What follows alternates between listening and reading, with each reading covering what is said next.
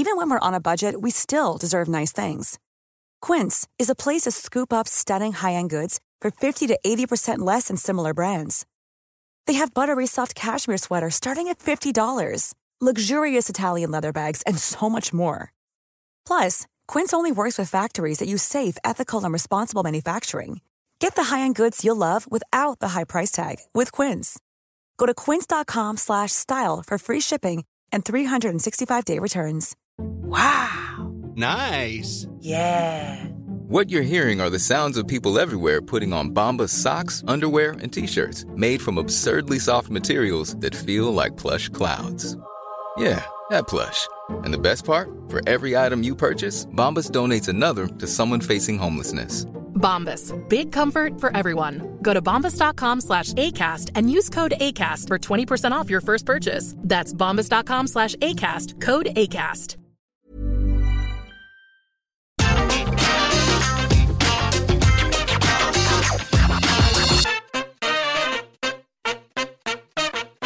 Hello and welcome to the WrestleMania 38 Night 2 review. I'm Adam Wilborn from What Culture, joined by Simon Miller from What Culture, Phil Chambers and Michael Hamflett to review everything that happened on Night 2 of WrestleMania 38. But before we get into it, if you're a fan of this sort of thing, make sure you subscribe to What Culture Wrestling on either iTunes, Spotify, wherever you get your podcasts from, for daily wrestling podcasts where we review Raw, SmackDown, NXT 2.0, AEW Dynamite, AEW Rampage, pay-per-views, premium live events. We have interviews, roundtable discussions, and a roundup of the week, complete with a bloody good quiz, of course, on Wrestle Culture. As I said, though, joined by Miller, Phil, and Hamflett, we are once again sat in a bar overlooking AT&T Stadium to review WrestleMania 38 Night 2. And I think it's fair to say, Miller, it was a show where, an hour and a half, 2 hours maybe into the show, we were like, wow, well, this is nowhere near as good as Night 1. And then, boy, did it take a turn. Well, I mean, the thing was that wrestling, especially on that kind of grand scale, is at its best when you have surprises and you have expected pops or you have teases, and they front-loaded it. They front-loaded even the ones we didn't think were going to be surprises. Ronda Rousey versus Charlotte became talking points, whereas when we got to Night 2, it was all, I mean, the opening six-man tag I thought was great. I thought that was really good. I think I need to watch AJ Styles versus Edge back from a TV point of view, but I think that may have been brilliant too. But they weren't matches to really, where literally someone was about to suplex somebody into a fountain just then. I was a bit worried. They weren't really matches that were going to make you run away and chat to someone. Do you know what I mean? Like after the Austin thing on Night 1, I want to talk to somebody about it. You know, when I talk to my casual friends, I was never going to go, oh man, Edge versus I would in down the line. Yeah. So I thought it was a good show, given that it was the second part of WrestleMania. Whereas the first night, if you had added Roman to Brock to it, I still think would have been a brilliant WrestleMania all along. And even with the celebrity stuff, like Logan Paul was a surprise because he was so good. And while I loved Sami Zayn versus Johnny Knoxville, and I thought the addition of the Jackass crew was fantastic, it kind of did exactly what we expected. But then, yeah, I mean, all the Austin stuff, as I said to you guys, and I will say now, even though we have a couple of hours to process, it's probably the best live wrestling I will ever see in my life. Nothing will top it. I peaked, so I may as well retire. Well, let's dive straight into it then. Let's start at the beginning of the show. We actually opened the show with Triple H coming out and welcoming us to WrestleMania Night 2. And he even left his boots in the ring as a lovely moment for him. Much appreciated by the fans. The first match, though, as Miller mentioned, was the six-man for the tag team titles. It was RK Bro versus the Street Profits versus Alpha Academy. One of the only things I really noticed here, Hamflett, was the huge bab for the Randy Orton hot tag, which doesn't get old. They worked incredibly well together. Look, we know what a three tag team, a triple threat tag team match for the tag titles can be in recent weeks. For example, you're just replacing Kevin Owens and Seth Rollins with the Street Profits. It was much of the same here. The finish saw Montez Ford go for a frog splash and get brilliantly caught by Riddle for an RKO, and then Orton caught Gable coming off the top for another RKO. 1, 2, 3. RK Bro retain the Raw Tag Team titles. And we also got Gable Steveson come in to suplex Chad Gable post-match, as it was Street Profits and RK Bro having a solo cup celebration. And he suplexed Chad Gable mid. Shoes, please. What did you make of this opener? I like wrestling to still be the sort of wrestling that you want to buy a ticket to see. I like people and stars and wrestlers to be the ones that make you want to watch what you're watching on the screen in person. I think that was what ultimately undermined most of Night 2, in truth. But one of the things recently that has been just that has been the Randy Orton hot tag. It was genuinely a pleasure and a privilege to be in the presence of that tonight. I've watched Randy Orton for 20 years. And I have never, ever felt rewarded, save for like 5 matches, maybe. And yet, once a week, I get this hot tag on television that I desperately want to be in a crowd for. We got that amped up for WrestleMania. They gave us the WrestleMania Randy Orton hot tag, and that was effectively what this match existed to do. It was really perfectly well executed wrestling. We talked about this on the Raw reviews. Raw, very quietly, has assembled a SmackDown 6 type division with these teams and Owens and Seth Rollins. Every match is a banger. Every title defense is great. The tag belts mean nothing, but the matches themselves are absolutely tremendous. And the Orton hot tag has been at the centre of all of this. And he was in electrifying form. I cannot believe that Randy Orton was one of the more dynamic, speedier and energetic performers on a WrestleMania card with some of the names on this show. The rest of the match was pretty good. Otis getting pushed to the floor. Looked great from the seat. I don't know how that came across on television, but a big man falling a long way is pretty cool. So you know, it's take that kind of bump. All about the Orton hot tag, all about the fact that RK Bro are proper huge baby faces, and them getting the win was a nice start to the night. This was nicer than it was great, but in hindsight, as we come out of the stadium, I think this is probably one of the better things on the show. I'd say so, yeah. I thought it was a really enjoyable opener. Phil, I'm not going to sandbag you by making you discuss Omos and Bobby Lashley. So me and Hamflett are going to talk about that, and then I'll let you talk about Sami Zayn versus Johnny Knoxville. Yeah, Miller saying there he forgot the match even happened. Omos versus Bobby Lashley. I talked about this on What Went Down. It was your typical big man versus, well, bigger man match. Omos generally overpowering Bobby Lashley. Bobby Lashley Will Smith in the crap out of Omos early on. Slapping the taste out of his mouth. And then there was a sort of, as Phil said as I was sat next to him, sort of dominator. Sort of just suplex, basically, from Bobby Lashley. He speared Omos in the kidneys. He speared him in the back, basically, and then he speared him normally and got the victory. Anything we want to add to that, Hamflett? You know what? Yes. I've been a little bit critical. I know, I'm sorry. I've been a little bit critical of Omos. I like my Lumbering Giants, and I don't like Omos that much. Tonight was his night. He moved, he hit those ropes, he was doing stuff. Lashley, of course, was required to carry it. I love watching a giant man, for once, getting to pretend to be a little one. You could see he was quite into throwing himself around, and I quite enjoyed that too. This was everything it possibly could have been. You know what? I'm liking the show the more we talk about it. I think it's going to get worse. It's the opposite of Night 1. Like, this is a reverse New Japan format. I'm going to like the show less the more we talk about it. Right, let's talk Sami Zayn versus Johnny Knoxville, Phil Chambers. My notes for this, and I said this to you as it was happening, do not feature manoeuvres aside from the haluva kick at the bell and the sort of finish, basically, but more just a list of things that were utilised in this anything goes match, basically. Johnny Knoxville uses a fire extinguisher to take control after, as I said, he was hit by the haluva kick to start things off. There was a baking tray, there was a crutch, there was a trash can. The trash can lids were used as symbols by Johnny Knoxville on Sami Zayn's head. There was a use of a stop sign. Johnny Knoxville got put through a table that had been propped up in the corner by Sami Zayn. And then as Sami Zayn looked to take control, Johnny Knoxville countered via air horn. Party Boy Chris Pontius made an appearance. Wee Man made a crowd-popping, incredible appearance, even slamming Sami Zayn for an incredible reaction. He got a near fall off that.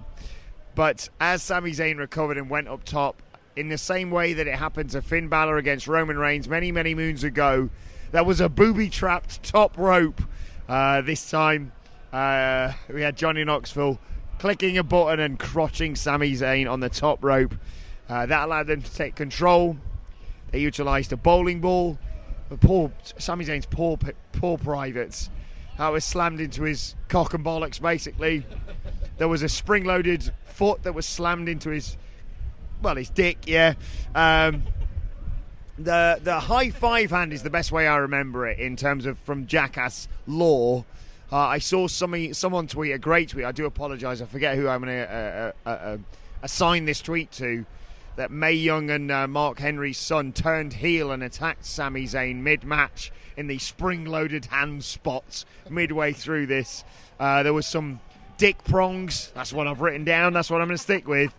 And then Sami Zayn gets thrown off the top or off the turnbuckle to the outside through the mousetrap table. Then gets tasered. Then gets trapped in a giant mousetrap to give Johnny Knoxville the victory. This was... Phil Chambers, this was ridiculously good fun. You just said the words. The finish. He got thrown through a human-sized mouse trap. This was ludicrous. It was absolutely ludicrous, and I loved every minute of it. I mean, it was everything it needed to be. We were going into this more speculating about what ridiculous spot Johnny Knoxville was going to do. I don't think one of us imagined... 1,000 ridiculous spots, and none of them just him jumping off something, which I think was what everyone's mind immediately went to. There was none of that. It was just ludicrous stuff after ludicrous stuff, and it built and built and built. But remarkably, the match was actually really well put together. I'm assuming Sami Zayn had a lot to do with this, but the way the ridiculous weapons and things just escalated, and then the introduction of Party Boy and then the introduction of Wee Man, it just kept on rising and rising and rising and rising until he just pulled up a goddamn human-sized mousetrap and it slammed him down. And even the fact that the mousetrap didn't even work at the end, and Johnny Knoxville had to kind of jump in there and press it with his arm and get caught by it a bit himself, it just makes it even better because it just makes it even stupider, and the stupider the better for this match as far as I'm concerned. I absolutely loved it. Just ridiculously good fun, exactly what we anticipated in not just our preview of it, but the build in the last few weeks. If you went in there, Dave Meltzer, expecting a 5-star classic, then, well, you got what you deserved, really, if I'm perfectly honest. Then we got the women's tag team title match. I want to give a shout out to Sasha Banks and Naomi's excellent entrance. Not a lot to talk about here. I think it's fair to say we've seen this match.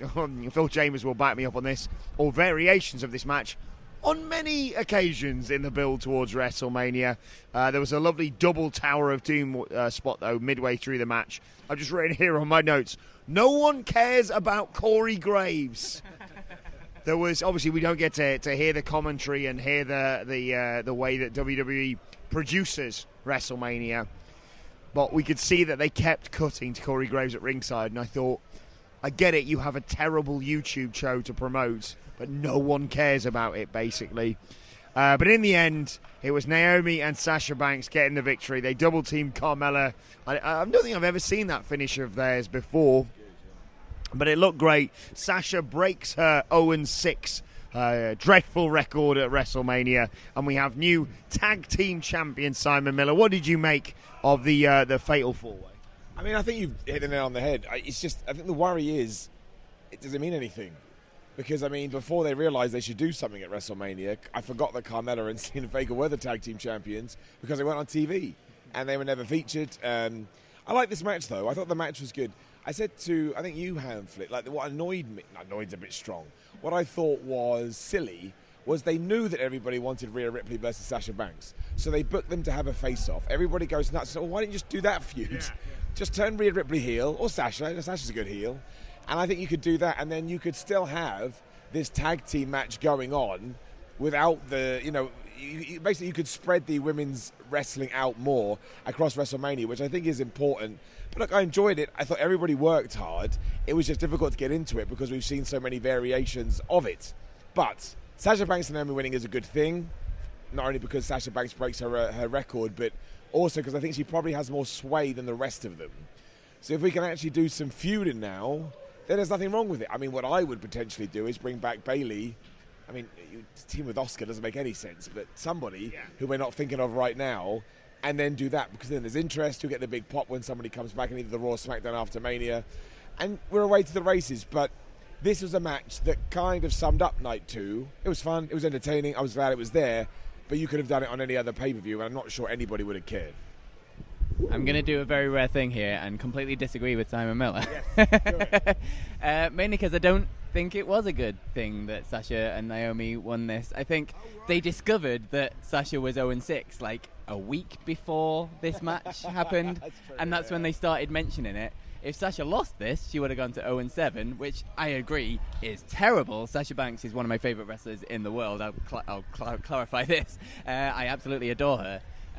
But I think having her go 0-7 at this, and then, I think I've pretty much said this on a podcast before, turn on Naomi or something because she's really annoyed that they lost, and then build onto a sort of a program where Sasha just goes on an absolute heel tear of like, I'm sick of this position in the company, I want something better for myself, and like build to next year's WrestleMania where she finally does beat the streak.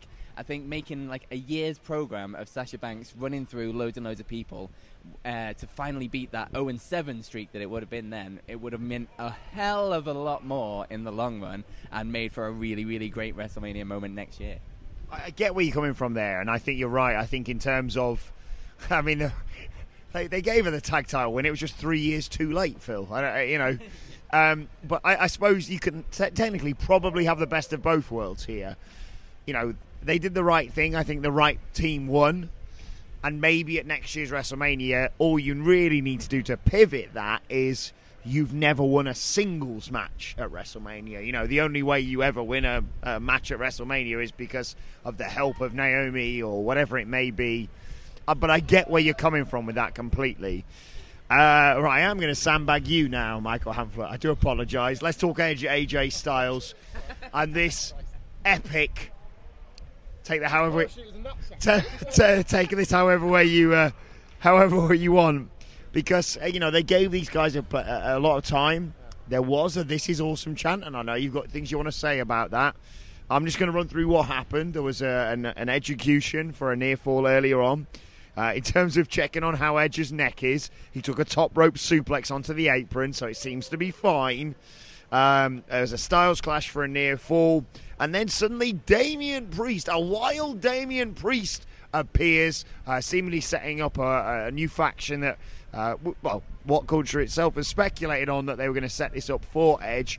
Damian Priest seemingly aligning himself with Edge. His arrival distracted AJ Styles, and the finish that I think a lot of us had said from day one needed to happen then occurred. A phenomenal forearm being countered by Edge, spearing AJ Styles out of thin air. Edge gets the 1-2-3 and celebrates with his new stable mate, I suppose. But what did you make of all this?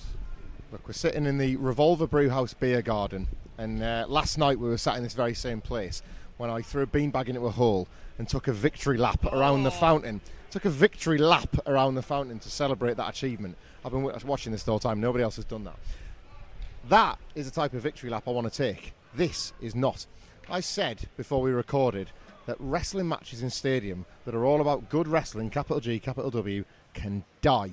And I was devastated that it happened to Edge and AJ Styles. I was sat next to Simon Miller, a beacon of positivity and hope for all of us, and we both agreed. We both wanted this to bang for the wrestlers as much as for us sat in the seats. Daniel Bryan versus AJ Styles at that Royal Rumble that time. AJ Styles versus Shinsuke Nakamura. Chris Jericho versus Edge. Chris Jericho versus CM Punk. Stadiums and great wrestling need the slow stuff, the methodical stuff, to have unbelievable, smash the dial up to 10 conclusions. Otherwise, this stuff dies. It happens over and over and over again. And they didn't do it. They did not do it. I don't want to be brutal to the guys. I feel like this was over-agented in the extreme in the first place. This felt indulgent, and you never know when you're reviewing wrestling whether to put that in the laps of the wrestlers or to put that in the laps of the people that did it. Where it was in the card was the perfect place for this to thrive. Wilborn, we were at Ring of Honor on Friday night, and the big advertised match was given the middle of the card.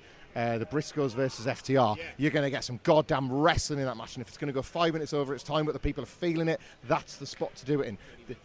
Cody versus Seth the night before, Phil, great take. Like, this exists in this spot for a match like this to deliver what people in the stands were wanting to see. People were willing it. The "This is awesome" chant, right?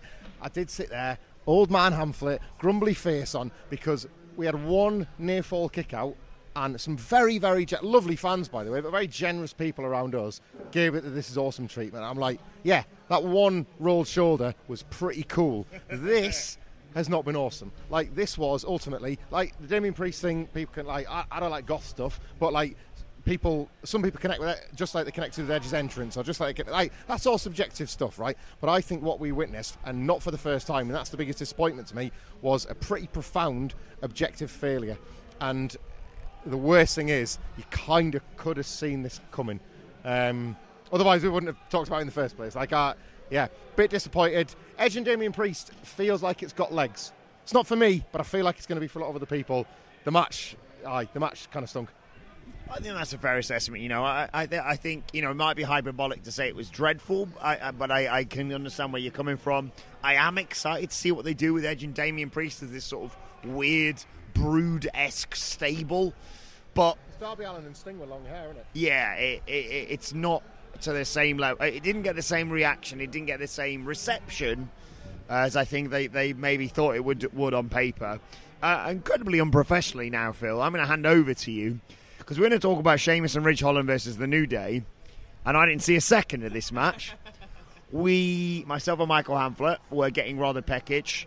We've developed a taste for beef brisket, having been here in Texas, and I've got to say, AT&T Stadium does some of the best so far. Can we review that? Can we do a podcast? Not to besmirch any fantastic outlets across Texas, but the fact that they serve you a beef brisket sandwich, is that the right term?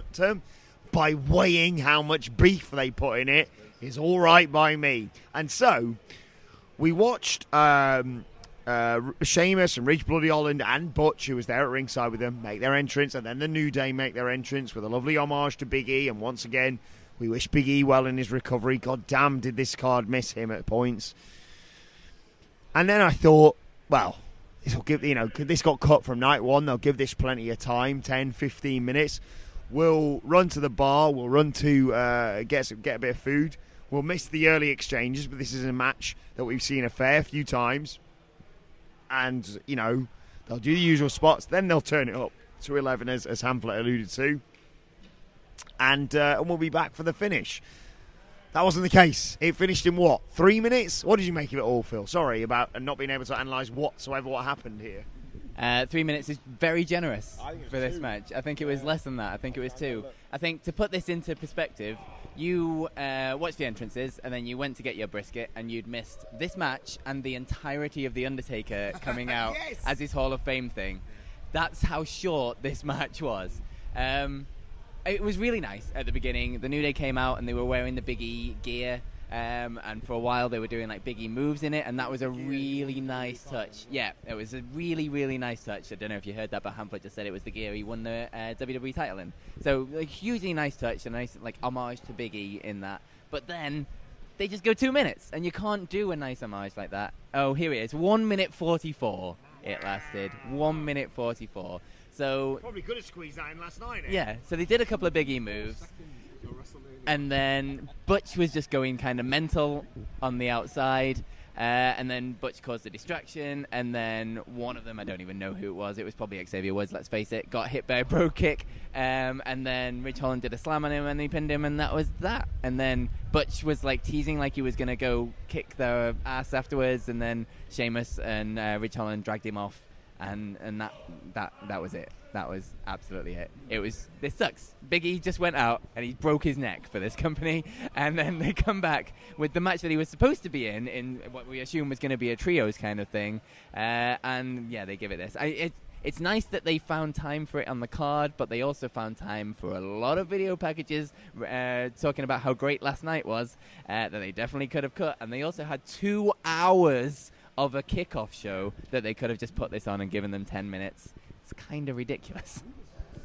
Yeah, it was weird, all that. I completely agree. Like, last night we were like, oh, they've cut it, but they want to finish up by like 10:30 this time. So, okay, well, they must have somewhere big planned for it. And then, yeah, probably entrances included. This whole thing maybe went 10 minutes.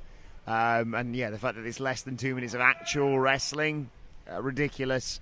And Yeah, the fact that they lent on, Ridge Holland broke Big E's neck, and I'd like to say that's WWE's representation of it. There is no anger or hatred towards Ridge Bloody Holland. These things happen in wrestling. The fact they lent on that, and I'm not saying that they should have won, but don't lean on it if the team aren't going to get, some sort of revenge for that or whatever, however you want to present it. And even if that's not the case, because you've got, the numbers advantage with Butch at ringside, give him 10 minutes. It's Kofi and Xavier and Sheamus and Ridge and formerly Pete Dunne. Come on, ridiculous. I genuinely, we were stood getting our food and the bell rang and I thought, we'll screw that one up. Someone's accidentally rang the bell, and then Sheamus and his gaggle of bastards music's played and we were like, well, that's that then. And then Undertaker came out for another night and waved at everyone, basically. How would you like to look 5 years younger? In a clinical study, people that had volume added with Juvederm Voluma XC in the cheeks perceived themselves as looking 5 years younger at 6 months after treatment. Look younger, feel like you. Add volume for lift and contour in the cheeks with Juvederm Voluma XC. Reverse signs of aging by adding volume to smooth laugh lines with Juvederm Volure XC. For important safety information and to find a licensed specialist, visit Juvederm.com. That's JUVEDERM.com. Not for people with severe allergic reactions, allergies to lidocaine, or the proteins used in Juvederm. Common side effects include injection site redness, swelling, pain, tenderness, firmness, lumps, bumps, bruising, discoloration, or itching. There's a risk of unintentional injection into a blood vessel, which can cause vision abnormalities, blindness, stroke, temporary scabs, or scarring. Talk to a licensed specialist to find out if it's right for you. Millions of people have lost weight with personalized plans from Noom. Like Evan, who can't stand salads and still lost 50 pounds. Salads generally for most people are the easy button, right? For me, that wasn't an option. I never really was a salad guy. That's just not who I am. But Noom worked for me. Get your personalized plan today at Noom.com. Real Noom user compensated to provide their story. In 4 weeks, the typical Noom user can expect to lose 1 to 2 pounds per week. Individual results may vary. I'm Sandra, and I'm just the professional your small business was looking for. But you didn't hire me because you didn't use LinkedIn Jobs. LinkedIn has professionals you can't find anywhere else, including those who aren't actively looking for a new job, but might be open to the perfect role, like me. In a given month, over 70% of LinkedIn users don't visit other leading job sites. So if you're not looking on LinkedIn, you'll miss out on great candidates like Sandra. Start hiring professionals like a professional. Post your free job on linkedin.com/people today. Anyway, let's talk about the match that turned things around now, because I think it's fair to say at this point, we look across the card, like we say, we really enjoyed Sami Zayn and Johnny Knoxville. We really enjoyed the triple threat tag match, and it was nice to see Sasha Banks and Naomi getting the women's tag team titles. But I think it's fair to say we looked at this and we're like, well, there's a chasm between night one and night two. And then Pat McAfee came out and saved the day. He faced Austin Theory. Prior to that, we had Vince McMahon coming out to introduce Austin Theory. Pat McAfee came out, and what a masterstroke by WWE to spend the money or do whatever they needed to do to get Seven Nation Army by the White Stripes as McAfee's entrance theme, because my word did that work, not just at the time, but as Hamflett himself demonstrated to me as we was leaving the arena, just how over that is and how over Pat McAfee is. In terms of the match, we had Pat McAfee attacking Austin Theory around ringside and popping on a headset to commentate on his own beatdown of Austin Theory, which was excellent. Similar to what we saw when he was in NXT. They go up top and McAfee moonsaults to land on his feet from the top rope, which just looked absolutely sensational. There was a superplex near fall. He goes for the punt, misses it. And then Austin Theory grabs him and tries to go for the ATL and then hits him with the most devastating move of all of sports entertainment, the surprise roll-up. 1, 2, 3. But Simon Miller, that's not the half of it. Because after that, Vince McMahon decided he wanted in there. He eventually rips his shirt off. He takes his jacket off. He reveals a vest that he's been wearing underneath. They get a match. It's brief. It's what you'd kind of expect from a Vince McMahon match. at this time of life for Vince McMahon. Austin Theory interference means that Vince McMahon wins the match over Pat McAfee via the punt.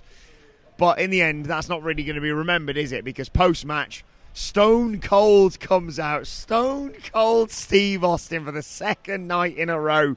He comes out. He stunners Austin Theory. Later on, he stunned Pat McAfee. And in between those two, he did one of the worst stunners I've ever seen on Vince McMahon, because of the way that he took it. What a turnaround for the night this was. And do not forget as well that Vince McMahon also reacted to Austin Theory's music because he thought it was Stone Cold's.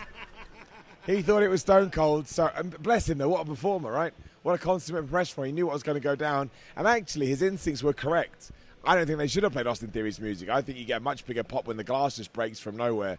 I loved all of this. I've seen a lot of sort of chatter online. Did Pat McAfee really need to lose to Vince McMahon? I say yes, because it makes it more stupid and it makes it more ridiculous and ludicrous.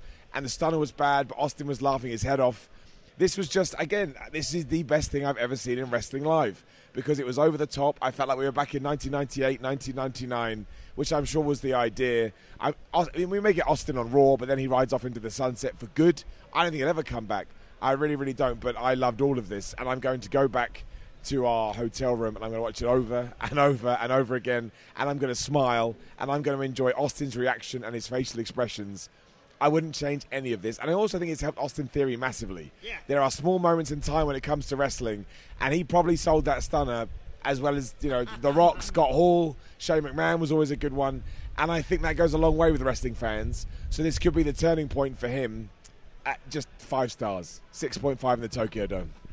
It was a hell of a turnaround. I'll get all of our thoughts on this because, you know, like I said, we sort of plodded through some of the earlier matches. There were some great moments, but Hamflett, this was the real turning point of night 2. Yeah, I'm not even sure I would say a turning point so much as I would just say the complete apex and peak. I know you'll disagree with a finger in the air at that, and not even the middle one. Look, night 2 ultimately was leveraged on 2 people laying claim to be the WWE champion. Those 2 people are Stone Cold Steve Austin and Pat McAfee. The disparity between those 2 men and everybody else in this roster was absolutely blinding, but it was just amazing to be in the presence of stars. Pat McAfee was tremendous in this match. The Seven Nation Army thing, as you say, was absolutely inspired. A call and response was created tonight that will stick with Pat McAfee whenever he wrestles, no matter how infrequently that might be. But to be honest, I think we're all starting to feel that it should be more frequently. His instincts appear excellent. He can bump, he can fall, he can do all the stuff that all these sort of two-sport superstars want to come in and learn, but he's clearly got an amazing passion for it and people connect with him. It's just wonderful and infectious and magnetic and all those cool things to see Pat McAfee get to do this. The surprise pop of the glass smash is better than the planned pop of the glass smash, and we all got to learn that for ourselves tonight in the most pleasing of ways. Last night, the Austin Kevin Owens match gave me the feeling that, is this as good on television as it is in person? I would like to know from anybody listening to this if this was.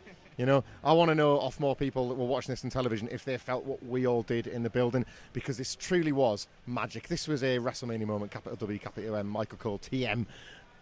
But it felt it in the stands too. Everybody going absolutely banana for Stone Cold Steve Austin.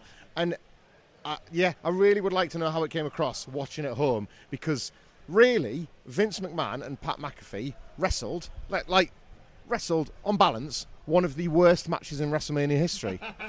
If you're sat in front of your TV screen, I'm finding it hard to believe otherwise, right?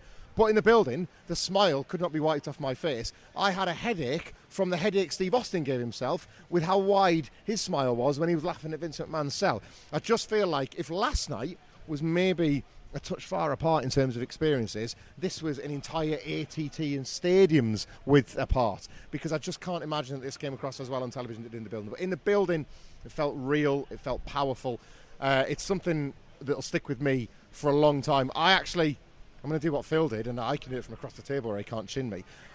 I'm going to disagree with Simon Miller too, because Pat McAfee every time has showed me so much. And I want to see that guy getting pinned, because I see too many guys that were on this show and on last night's show and are on shows in general getting pinned. And Pat McAfee feels real to me. And I didn't want to see the 71-year-old that falls against the ropes taking a stunner getting the 3 on him first. He's special. So Steve Austin, put the belt on Stone Cold Steve Austin. It's 2022. There was a weird chat I had with some of the fans outside AT&T whilst we were filming out there, Phil, where it was like, the beauty of this is Stone Cold's first stunner on McMahon was kind of bad, and his last one, presumably, was even worse. And yet, it's wonderful, isn't it? Yeah, the bookend of the two worst stunners in the history of stunners is quite incredible. I mean, you talk about WrestleMania moments. This is it. This is what it is all about. It was absolutely incredible. I've just spent, like, the last time I got on this microphone, I was talking about how badly they laid out the card for the New Day match. I thought they laid out all of this absolutely perfectly, like throughout the Austin Theory Pat McAfee match. That was really good, the build. But then when Vince came out at the end of it, like, they gave it enough time for people to go, "Oh, Austin's gonna come out," but then they gave it enough time also to go, enough time passed, like, maybe he's not going to come out. So that when that glass finally did smash, it was like just the anticipation had built in so much, but then also ebbed to the fact that they were like, oh, maybe he's not. And people had come to terms with the fact that maybe he won't before it then finally smashed. And Vince McMahon selling Austin Theory's music, hitting, was genuinely incredible.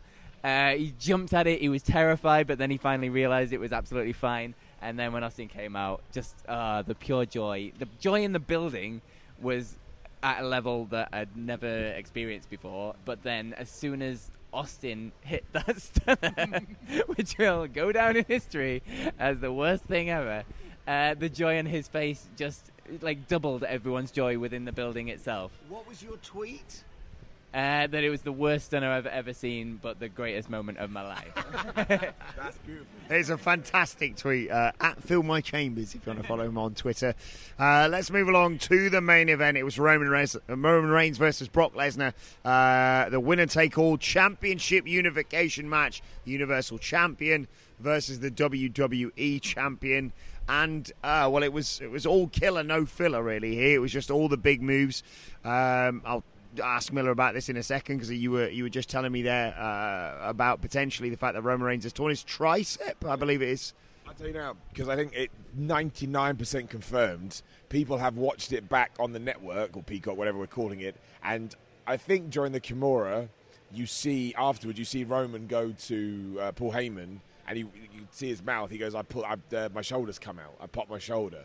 Now, afterwards, there's pictures that like it's actually his tricep, but I'm sure he felt a pop. But apparently you could actually see him go. And it's also why Heyman, again, this is all the speculative stuff, but people have clips of them doing whatever. And apparently it's why Paul Heyman held the WWE title, because Roman was going to walk with them both over his back, as he does, but he can't. Apparently people saw them. I haven't seen it, so this is second-hand info, but apparently you see him tell Paul, and on the ramp where you see him say, you're going to have to take it because I can't put it over my shoulder. But who knows? Well, regardless, we should acknowledge him, because he is the unified champion, WWE Universal Champion. We'll be intrigued to see what happens next with that on Monday Night Raw, of course, tonight.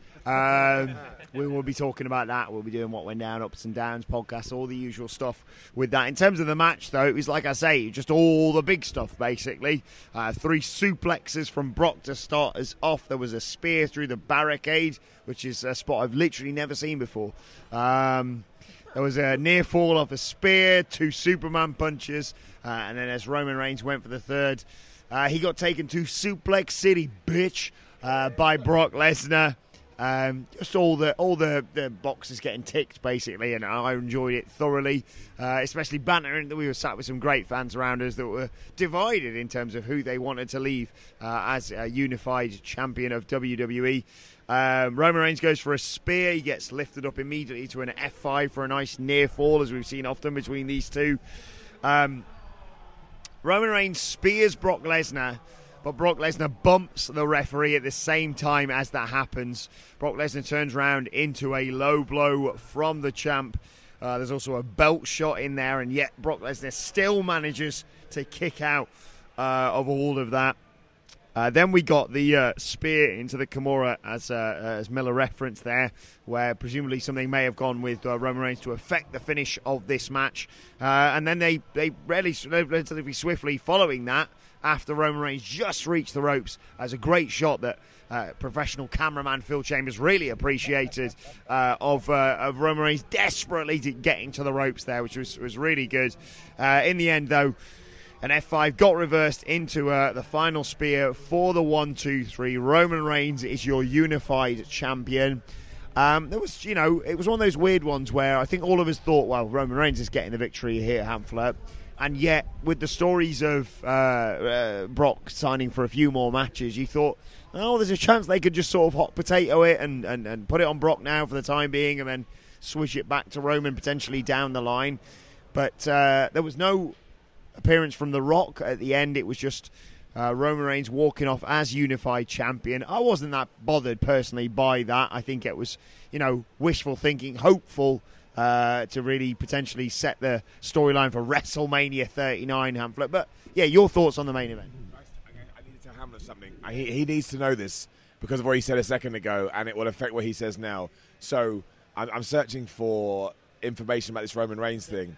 And somebody has randomly tweeted, let's not forget that Vince McMahon's list of opponents at WrestleMania now goes against Shane McMahon, lost, Hulk Hogan, lost, Shawn Michaels, lost, Bret Hart, lost, Pat McAfee, won. Have fun. He's just gone over his new biggest star, hasn't he? Surprised he didn't pin Austin before getting stunned. I don't want to be the low guy on all the stuff. You know what? I'm going to say it now because I thought the show mostly sucked, right? And I know I'm going to be the miserable bastard out of all of us guys, but I don't think this is a very good show, and I think this main event summed it up more than anything else, right? I feel bad for what happened to Roman, and certainly I think that allows a certain amount of generosity about what we could expect for what he could do post Kimura. But going in, I don't feel like they approached this with very much ambition. We got the barricade spot before Roman potentially absorbed that injury, and that was about as far as they were willing to allow this to peak. Roman and Brock have done better than this before, and I think it was reasonable to expect that they were going to attempt to have the best version of their match tonight. Myself and Miller were both keeping our fingers crossed for sub 10, basically, all the lobbing of the bombs with none of the fat. I think we got that, but I think we got the least creative version of it, and I don't think that was becoming of the main event that they promised. Jenny, I think this underperformed on the expectations of the two men, with or without the injury to Roman Reigns. But all of that was down to the fact that just because the result was predictable, the match layout didn't need to be. We didn't get our F5 of Paul Heyman. I'm saying all this now with the caveat of the Roman Reigns injury, but Paul Heyman still could have got F5, and if anything, that's a hell of an audible to call if Roman Reigns is suddenly struggling with something, isn't it? This didn't feel particularly in service of the audience, other than those that really love Roman Reigns. And of course that is many people of Roman Reigns. There was lots of fingers in the air beyond Adam Wilborn's, and that is great, but he's also the top heel, so fan service generally involves looking after the babyface too. There just wasn't a lot of electricity and excitement to this. It's not something that I think is going to be particularly remembered, other than the fact that it unified the belts, which I'm sure will probably be undone at some point anyway, so the stipulation won't feel like it sticks. I don't know, man. It just didn't. I thought they kind of undercooked the whole thing. There's not a single thing that I'm particularly right now need to go and rewatch, and we contrast that with everything we've just talked about in terms of Stone Cold Steve Austin, or indeed loads of the stuff on night one that we've been doing today while we've been doing other things. Somebody got another shot of that Cody entrance. Somebody got a little moment from Steve Austin's bit. I got none of that from Roman Reigns versus Brock Lesnar, which they promoted as laughable, but the biggest match in WrestleMania history. Again, a bit of a failing, but I think more in keeping thematically with this night as a whole. Front-loaded was what you said, Miller, and I'm not sure they ever quite pulled themselves out from under that. You say there, the match itself wasn't in service of the audience. I don't think it was in service of the story that they told going into this either. They had a moment at the beginning of it where yeah, well, they were doing the introductions at the very, very beginning. It had the big match feel, obviously, because these guys are the best at doing that kind of thing. And Paul Heyman took the mic when they were about to introduce Roman Reigns and introduce Roman Reigns himself, and then Brock took the mic when he was going to get introduced and introduce himself. But that was the only part of this entire match that tied into the grand story that they've told going into this. And I think the expectations around this match, mostly because of the story that they've told and because of the fact that it's a different thing. It's Brock Lesnar as the huge babyface now and Roman Reigns as the huge heel. It's something they've not done before. And the amount of time and effort and sort of skill they've put into the building of this match, I think the expectations were really high, and it really struggled to meet this. I think, like, before we even left for WrestleMania today, you said to me, like, I don't know if they have that next gear in them to be able to sort of pull off what the expectations of this match are. And, I mean, taking completely out of account the Roman Reigns injury, like, the rest of it, it didn't match the expectations. It was just a Brock Lesnar match. It was a good match. But it was just another sort of Brock Lesnar main event. And I think this warranted and needed something much, much bigger than what it actually was. Right, I want to say, after doing more research, it may just be nerds being nerds. Like, I don't know. Like, he's definitely done something, but I think it could just be you're a wrestler and it hurts sometimes because there's now plenty of information that it was quite clear the Paul Heyman thing was a story, you know, because he was in a Kimura. So I don't know. I mean, the only reason I kind of believed it is his injury looks horrible. But again, I've taken bumps when my arm looks horrible, but it's fine. It just is wrestling. So let's put that to one side and let's act like he's not super duper injured. And even if he was, I agree with most of what everybody said. I think before the Kimura, it was just a Brock Lesnar-Roman Reigns match. And it worked better because this version of Brock was better and this version of Roman was better. And so they got there was no... Beforehand, nobody was going, oh gosh, what's going to happen? They're going to take over the show, etc., etc. And that made it more entertaining. But yeah, you know, if I talk to one of my casual friends and they say, how was WrestleMania?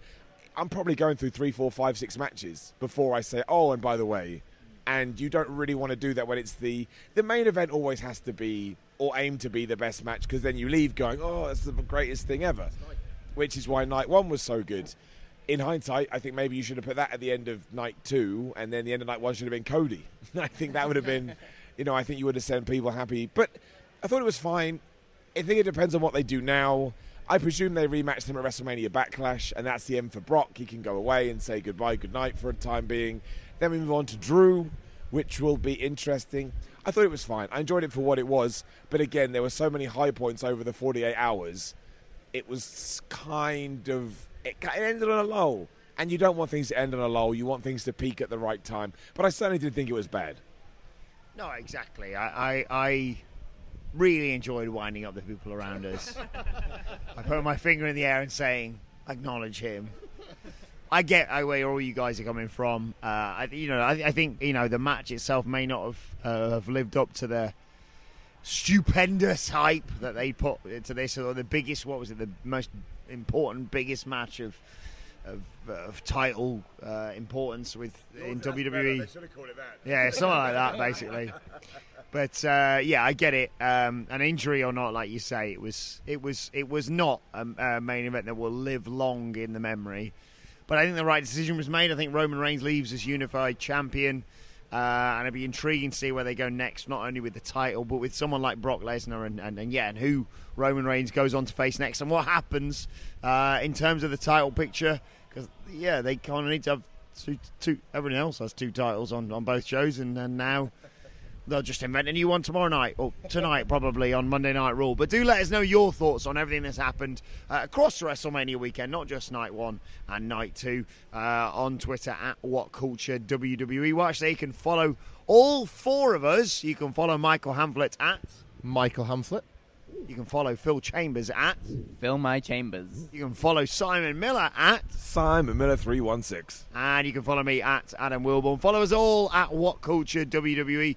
Make sure you subscribe to What Culture Wrestling wherever you get your podcasts from for daily wrestling podcasts. We'll be back, of course, talking all about Monday Night Raw in the next 24 hours, basically. But this has been our WrestleMania 38 Night 2 review, overlooking AT&T Stadium. My thanks to Miller, to Phil, to Hamflett. Thank you for joining us, and we will see you soon.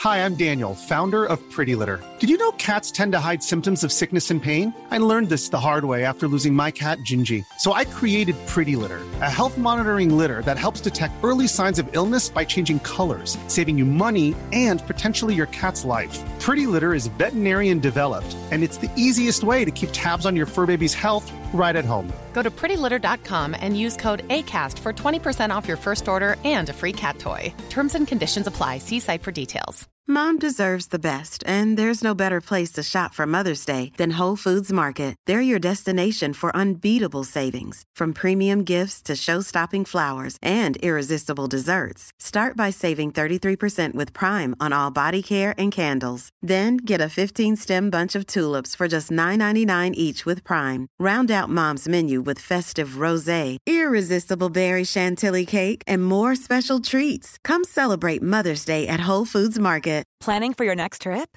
Elevate your travel style with Quince. Quince has all the jet-setting essentials you'll want for your next getaway, like European linen, premium luggage options, buttery soft Italian leather bags, and so much more. And is all priced at 50 to 80% less than similar brands.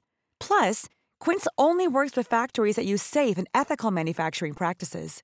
Pack your bags with high-quality essentials you'll be wearing for vacations to come with Quince. Go to quince.com/pack for free shipping and 365-day returns.